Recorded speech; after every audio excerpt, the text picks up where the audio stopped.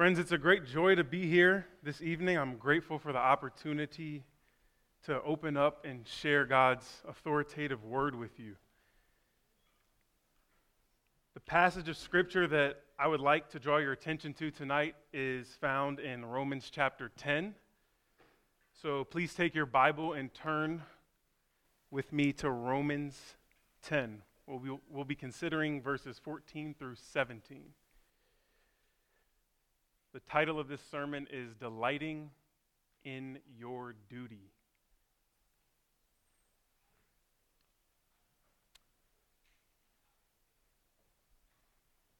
Romans 10. Again, our verses under consideration will be 14 through 17, but I will begin in verse 8 to give us some context for this brief passage.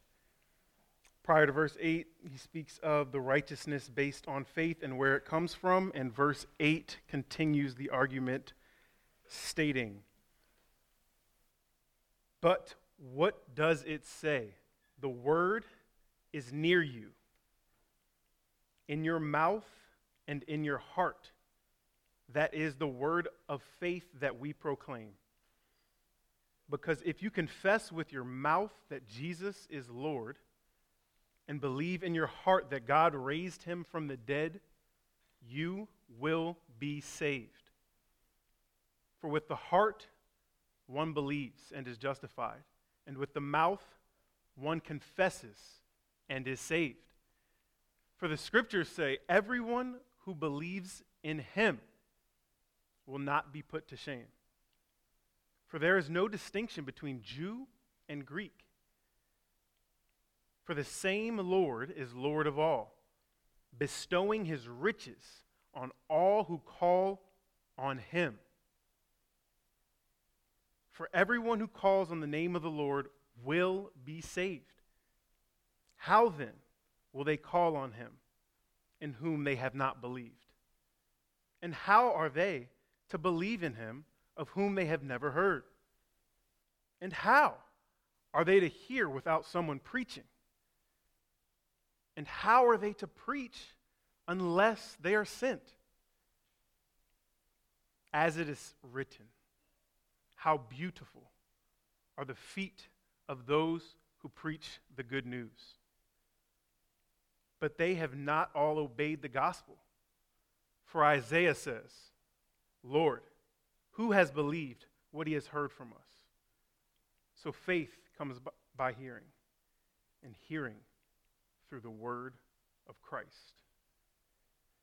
Friends, last week, Riley, by way of Matthew 9, reminded us of the inciting event, the impetus, if you will, the catalyst of evangelism.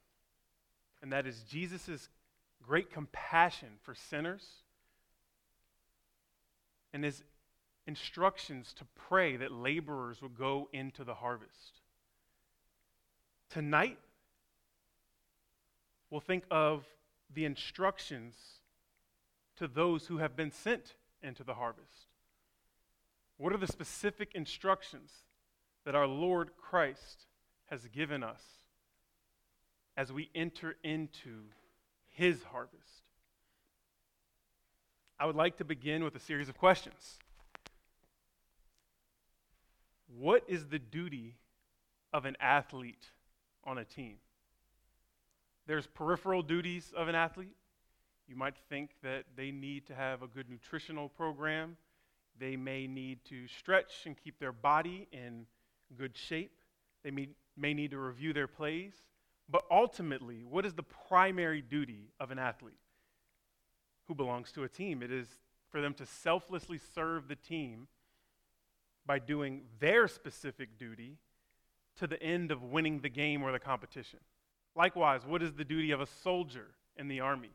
They may have peripheral duties and daily things that they attend to, such as cleaning their equipment and maintaining their physical conditioning, which, as you can imagine, having clean equipment that functions properly in the heat of battle and maintaining physical conditioning would serve one well for the rigors of war. But the ultimate and primary duty of a soldier is to selflessly follow the orders given to him by his commanding officer to achieve the ultimate objective of winning the battle. One more, if you will. What is the primary duty of a musician in an orchestra? I'm likely the least musically inclined person in this room, so I have no idea what peripheral duties any musicians might have. But the primary duty of one in an orchestra is to selflessly play the notes before him, to be in harmony with his section members. And you might imagine that whatever nerves might come upon you with a responsibility that has been entrusted to an athlete or a soldier or a musician might be partially alleviated if, for an athlete, Tom Brady was in the huddle with you. Or if you're a soldier, you can look into the sky and know that you're going into battle with an AC-130 gunship at your beck and call. That's powerful. And likewise for a musician, if Yo-Yo Ma is on the cello or the keys, you might feel a bit more confident that he will make you sound better. So this brings us to the question, what is the primary duty of the Christian, a citizen of God's kingdom? Well, in order to understand what our primary duty is, we must first understand what God's ultimate goal is. And God's ultimate goal, as we see in Ephesians 1:6, is for his glorious grace to be praised. All things are for the praise of his glorious grace. Or 2 Corinthians 4:15 likewise tells us that God's goal is for so that as grace extends to more and more people, it may increase thanksgiving to the glory of God. So as you can imagine, as a multitude of people continue to grow and we continue to multiply, and there's more and more offspring that is brought into the family of God, the thanksgiving and the beautiful songs that we sing, as we just did a moment ago, the volume raises. And more of God's creation is ascribing to him the glory that he is due, that he is earnestly and justly due. For we are speaking of the God who spoke all things into existence. We are speaking of the God who created both mountains and valleys and the array of all animals, both in the sea and on land, bears to butterflies. He's a glorious God, one who magnificently creates all things for his glory. So in understanding his ultimate goal, what is our role in his family, as a soldier in his army, as his child? Well, the text that we have tonight will explore that and hopefully clearly answer to you what you, a child of God, are to do to glorify him. Verse 14 reads, "How then will they call on him in whom they have not believed?" Paul opens with 4 clear conditions, and they are rhetorically stated. Paul uses this literary device elsewhere, namely in Romans 6, where we're familiar. Should we let grace abound? And he says, by no means. He's emphatically denying that an answer is necessary, for all know the answer. By no means should we let grace abound. Here, likewise, there are 4 rhetoricals listed. And they read, how then will they call on him in whom they have not believed? They can't. And how are they to believe in him of whom they have never heard? They can't. And how are they to hear without someone preaching? And how are they to preach unless they are sent? The point is that no one can call on the name of the Lord for salvation if they've never heard of him. And friends, this is where we understand that it is incumbent upon us as those who profess Jesus Christ as Lord and Savior, to speak of his saving power, to speak of his glory and the kingdom that he is bringing.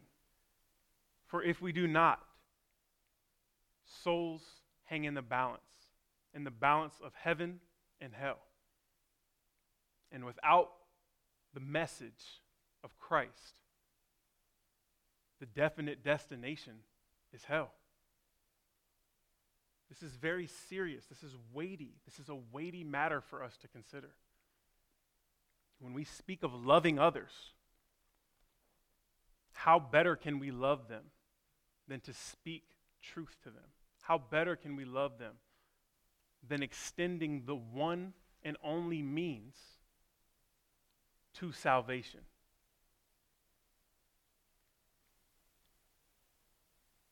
And that is exactly what we see here. In the first condition,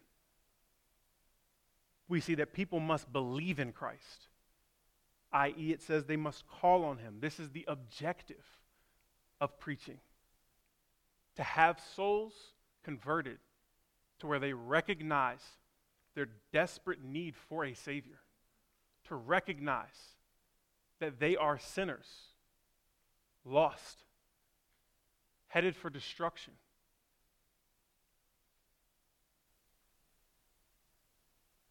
But the next condition is that they must hear of Christ, that a glorious Savior does exist, that one who is powerful and merciful and loving and kind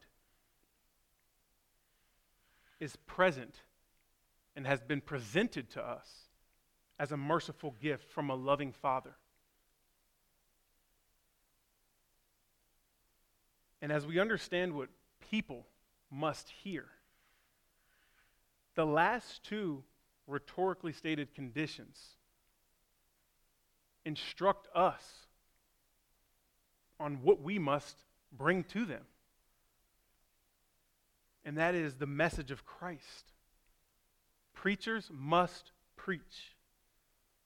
This word preach in the original language is rendered the word caruso. And it means to proclaim openly, unashamedly,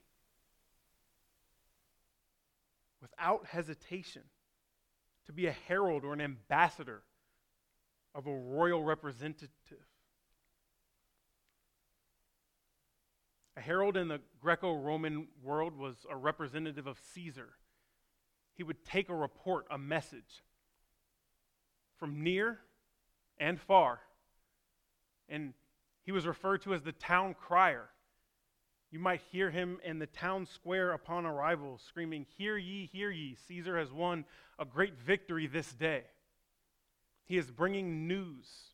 He is bringing a report that is of utter importance, that needs to be heard. He is a herald of good news. Think of the ancient world and the far distances that this herald would have to travel on foot or on camel. They didn't have the modern luxuries of the vehicles that we have today. But they would endure the sweat of their own brow. They would endure great fatigue. They would go to great lengths to take this message as a means of obedience to their commanding officer, to the one who was superior to them. They would take this message as a means of mercy near and far. And friends, that's what we are called to do. As we understand that as Christians in our own personal lives, we are called to uphold a standard of holiness. God tells us that we are to be holy as He is holy. We are called to give unceasing thanks to the Lord. We are called to not forsake the gathering together with other believers. There are many things we are called to. But friends, for the advancement of God's kingdom, for the advancement of God's redemptive work on earth, the role that he has employed us to, is that of ambassador, that of herald, to be proclaimers of his good news.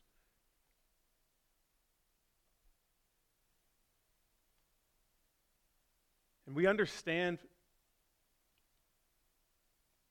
that the world today has told Christians to be silenced. There's a great and utter fear that many Christians have inside. There's a trepidation and trembling that we experience in public settings at times when we see ourselves as the minority. And we can be pressured into thinking that evangelism consists of things that it truly does not. And first and foremost, we must understand that evangelism is not the advancement of our own glory. Evangelism is not testifying solely to what work God has done in our lives. While this is a good thing to share our testimony, our personal testimony is not the essence of evangelism. For in 2 Corinthians 4:5, Paul says, "For what we proclaim is not ourselves, but Jesus Christ is Lord, with ourselves as your servants for Jesus' sake." While the work that Christ has done in our lives should evidence and image forth the work that he has done undoubtedly in us, and be a beacon to other individuals, give off an aroma of life that is foreign to them, it is still incumbent upon us to share the good news that a Savior has come to save us from our definite fate. Secondly, friends, we think of evangelism in our modern age at times as mercy ministry, meeting the temporal needs of others. And again, while this is a good thing, and this is something that Christians ought to do, for Christ commands us to care for the least of these, this is not the primary call of the Christian. The primary call, once again, found in 1 Corinthians 2:1 and 2. "And I, when I came to you, brothers, did not come proclaiming to you the testimony of God with lofty speech or wisdom, for I decided to know nothing among you except Jesus Christ and him crucified."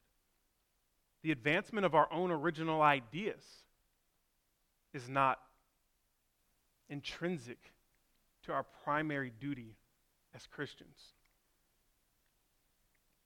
We can feel pressured in moments to answer a fool according to his folly.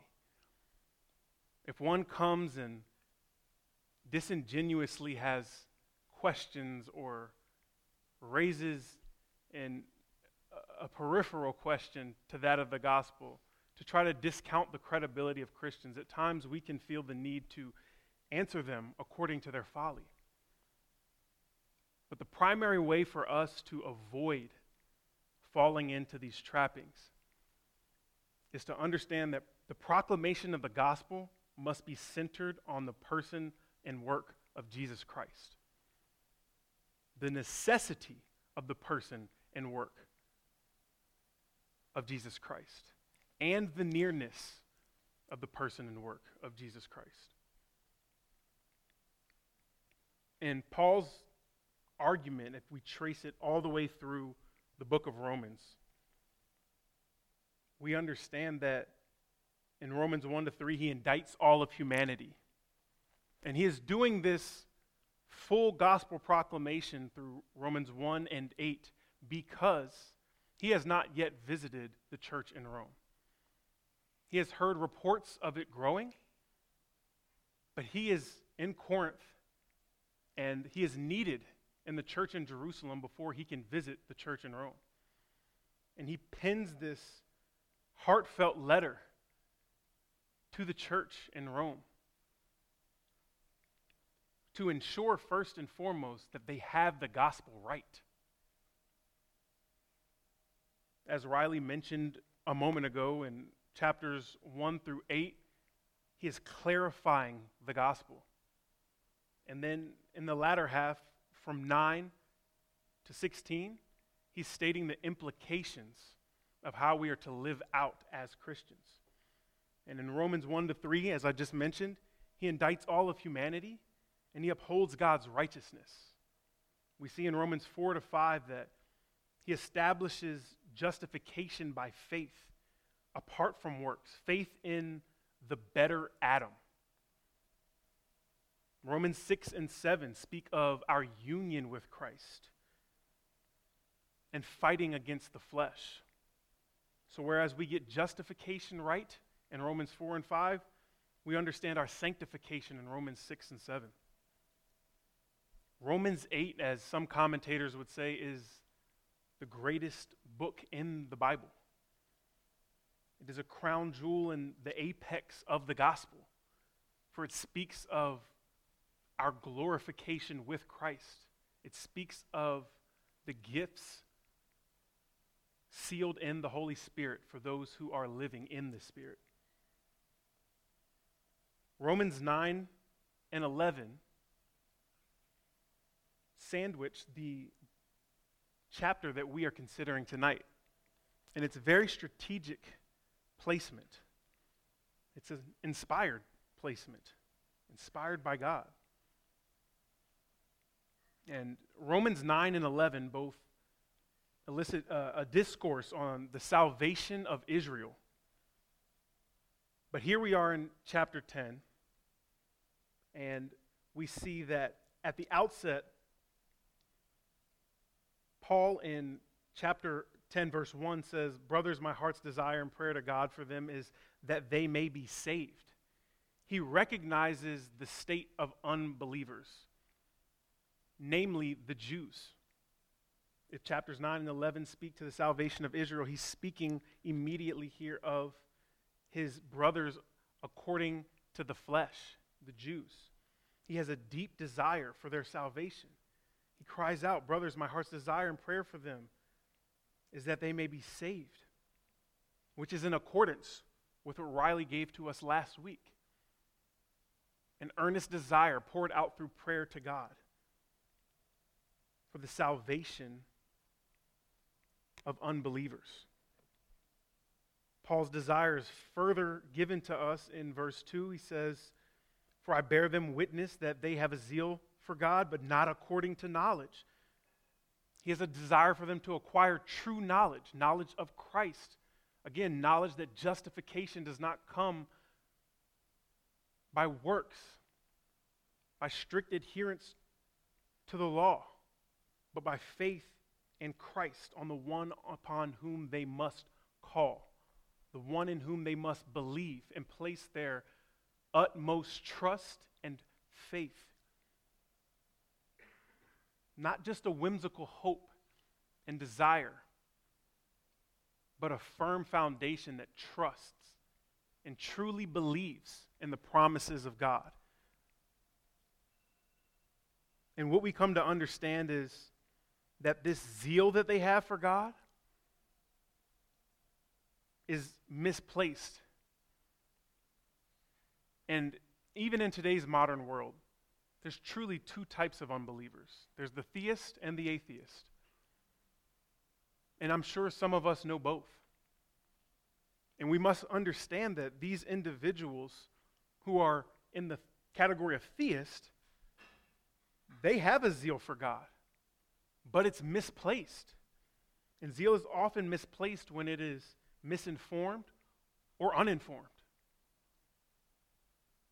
And again, this is why God has enlisted us. This is why God has dispatched us to proclaim and to preach, to openly speak of his glory, to openly make sinners aware of their sin,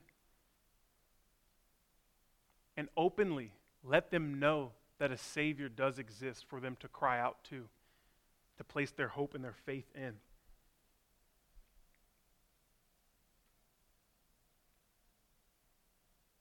And I think it's worth repeating that many times when speaking with the other category, the atheist, we'll receive debate-like questions. They have a zeal to win arguments because their trust is in themselves. They believe they transcend God. And in doing so, I'll remind you, do not answer a fool according to his folly. If they ask a question and your response is Christ, you have honored Christ. And that is our duty, friends.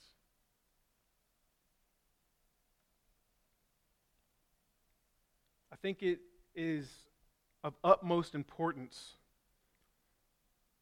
that we consider the standard that God uses to gauge a life well lived, as opposed to the standard that the world uses. And again, the standard that the world uses is self-centered. It's, look at me. Look at what I've earned. Look at what I've worked for. Look at what I've conjured up, whether it be intellect, whether it be material, whether it be achievements. It's the preaching of oneself that the world would cause you to think is glorious. But God's standard is different. God gauges a life well lived based upon the advancement of the gospel, the participation in his Spirit. One who willfully and cheerfully disseminates the good news of great joy of salvation through Jesus Christ. And friends, it's necessary to remind you that salvation is a joyous experience. So often, whether it be through fear and trepidation or just constant worry of how others will respond to us, we can water down the truth. We can do our best to say just enough to think that we've done what we've been called to do. And at times, we can even allow the countenance of our face and the posture of our very being to present as though it's not joyous. That we come across as stern sticklers of fun, all the while discrediting that the fullness of joy exists in the presence of God, and pleasures forevermore are at his right hand, as Psalm 16:11 tells us. So I would challenge you and I would encourage you that as you do go out into the world, and immediately as you do go out into this campus and you seek opportunities to share the gospel with your lab mates and your professors, your friends, if you happen to participate in intramural sports, anywhere that you go, that you would wear a smile and that you would not be disheartened by those who reject you, for they are truly rejecting Christ. And again, it is not your duty to dictate their response to the message, but it is your chief duty to be a cheerful and willful proclaimer of the message.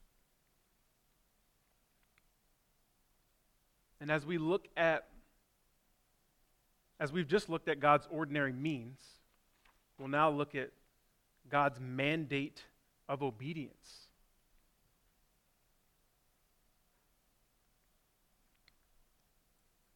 Immediately following these rhetorical statements and God's clear compliment of those who preach the good news, there's a contrasting conjunction that immediately interrupts the flow of the passage. Verse 16 reads, "But they have not all obeyed the gospel. For Isaiah says, 'Lord, who has believed what he has heard from us?'" This statement clearly states that some have not obeyed the gospel, meaning it is imperative that obedience follow the hearing of the gospel.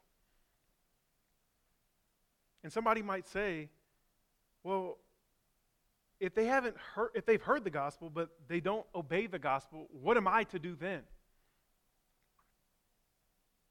And friends, we have to come to the understanding that it's been prophesied from long ago that hard hearts would endure. And that's not a bleak truth, but instead it's an encouragement to us to understand that those who walk away and those who do reject the truth, it shouldn't be disheartening to you, because it is not as though you have failed, nor is it as though God has failed, but that things are taking place as according to plan, that God is separating the wheat from the chaff.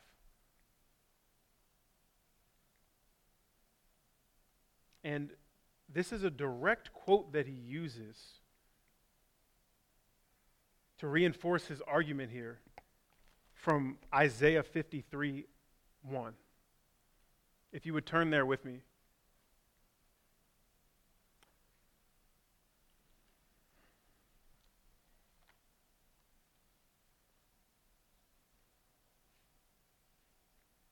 Isaiah 53 verse 1 reads, "Who has believed what he has heard from us? And to whom has the arm of the Lord been revealed?" And it's important to understand that here Isaiah is not using future verbs. He's using past tense verbs because he's prophesying of the future reality that there will be those who reject the gospel even upon hearing its glorious truth. He's looking past Christ's incarnation. He's looking past Christ's perfect life. He's looking past Christ's sacrificial death and his resurrection. And he's accounting of Israel's epiphany moment where they look back and they recognize that the Savior whom they have neglected for so long is the very one that they killed. And we see in Acts 2, at Pentecost, as Peter preaches, a whole host of Jews are mourning because of the proclamation of the gospel that falls on their ears. And it says that day many were saved, but some still went away not believing. And friends, you may preach the gospel in a crowd and the majority may listen. But you also may preach the gospel to one individual and they mar you and laugh at you and walk away. The point that is being made here is not that you are responsible for others' reaction to what you preach, but the point that is being made here is, in order for anyone to be saved, they must hear the gospel. And in order for them to hear the gospel, someone must preach it. And in order for someone to preach it, they must be sent. And the good news to us is that each one of us has already been sent. We've been sent by Christ. We've been commissioned and dispatched by the Lord himself. At the end of each and every gospel, most notably, we're aware in Matthew 28 of Christ's great commission to all of us. Go forth and make disciples of every nation, baptizing them and teaching them to obey all that he has commanded. That essential aspect, that obedience is necessary. But also understanding that obedience does not come from just us.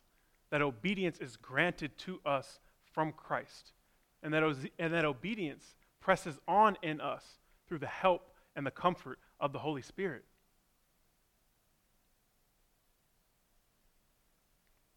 Philippians 2 tells us that it's God who works in us both to will and to work for his good pleasure. He is persevering. He is pressing on our behalf as we have been united to him in Christ. And that's why it's important to understand the entirety of Paul's argument here. This is not some detached text in Romans 10. But it is instructions to us that has already been launched and is attached to the foundations that have been stated in Romans 1, 2, 3, 4, 5, 6, all the way to 10.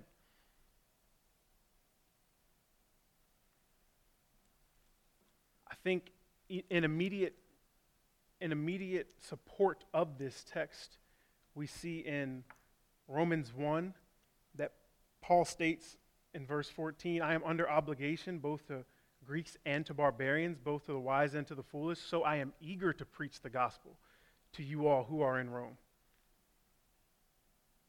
He says that he is eager just after stating that he has come to them in order to reap some harvest among them, as well as among the rest of the Gentiles. He has come to reap harvest, and he is eager to do so. And he's saying that he's doing this out of obligation. How peculiar is it for someone who says that they're doing something out of obligation to say that they're eager to do it? Typically, we're eager to do things because we adore it. But Paul is stating here that there's no distinction between God's obligations on us and the adoration that exists in us to fulfill those obligations. For he is eager to preach the gospel.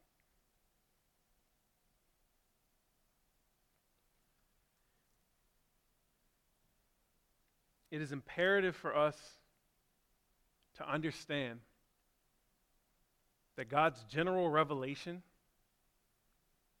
is a quiet invitation.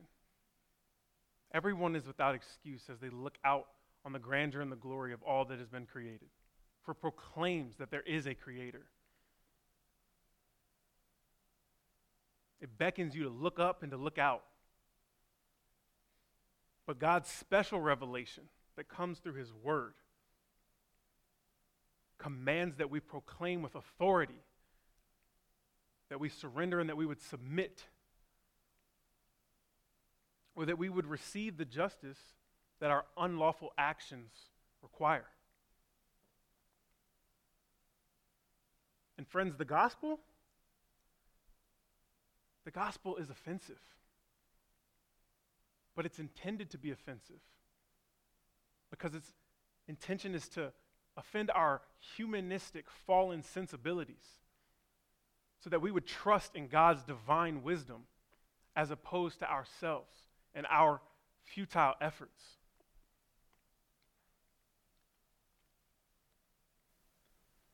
And as I prepare to close here, I would just like to give you a very practical way to think of sharing the gospel with your classmates here on campus. Whether it be in class, pre-class, post-class, over a meal, whatever it is, what must be shared can be categorized into 4 facets. The story of creation, the fall of man, redemption, and the consummation. And the reality that we must understand is that we have all fallen short of the glory of God. We have all broken his holy and upright law. He has called us to be holy as him, and we have failed. And this offends people's sensibilities because we're inclined to trust in ourselves and think much of ourselves. But God has called us to make much of him. And in our disobedience, we have failed to do that. But in his great loving mercy and his compassion and kindness, he has sent one who is pure, who is from a completely different generation,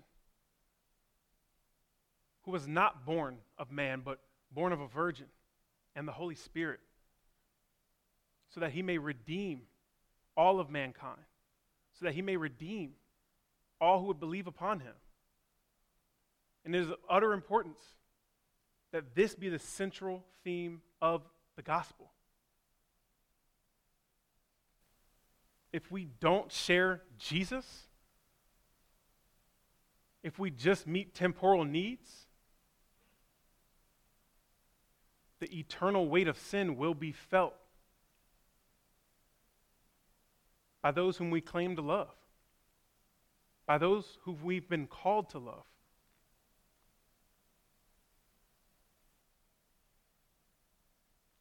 In the end, Christ overturns our miserable sin-ridden human condition that piloted us and plummeted us into a perpetual state of dissatisfaction. He gives us the capacities to enjoy Him forever. He's loosed our physical senses to experience all that God is for all of eternity. Not for a temporal time period.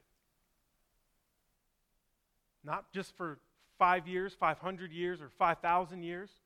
Not just for 500 million years and then ceasing, but forevermore. And that's a glorious message to be shared. We have confidence to sing about it with one another in close quarters such as this. We should have confidence outside of these walls to share it cheerfully and willingly all the same. Recognizing that we are not alone in our proclamation of the gospel. Recognizing that it is not us who actualizes faith in others. Recognizing that Christ has more accuracy than a Tom Brady to pinpoint the exact points of an individual's life that would make them feel uncomfortable so that they would understand their need for a Savior. He's more powerful than a gunship, for He doesn't just take life, but He takes living souls and transforms the affections of their hearts so that they would be obedient to Christ, so that they would honor God. And He is able to bring about a harmony and a peace far greater than Yo-Yo Ma or anyone else in the heart of each and every individual. So I would encourage you to go out into this campus, and seniors who are preparing to depart from school, go out into the world, and for the rest of your life, have great courage and confidence that Christ is with you, if no one else is with you, as you proclaim the soul-saving message that is the gospel. For our passage concludes stating, so faith comes from hearing, and hearing through the word of Christ. Friends, once again, you're not responsible for someone's response, but you are responsible. It is your duty to proclaim Christ and Him crucified and Him resurrected, so that all who would believe and trust in Him would share the same fate. I hope you will proclaim this message. Would you pray with me? God, how great you are, how wise you are. We are humbled that you have elected to incorporate us into your sovereign plan to save sinners, that you've given us a role to play on your team, that you've enlisted us in your army. We ask that you would reorient our spirits to not trust in ourselves and our own lofty speech, but to trust in your wisdom as we go forth with your soul-saving message. We would ask that you would grant us great courage and boldness to be those who are unashamed of your gospel, but who seek to bring about your bountiful harvest and offer it to you so that you would actualize faith in sinners. And lastly, Lord, we would ask that you would grant us joy so that we would be cheerful in our proclamation of the gospel, so that sinners would recognize that we are sincere in our message.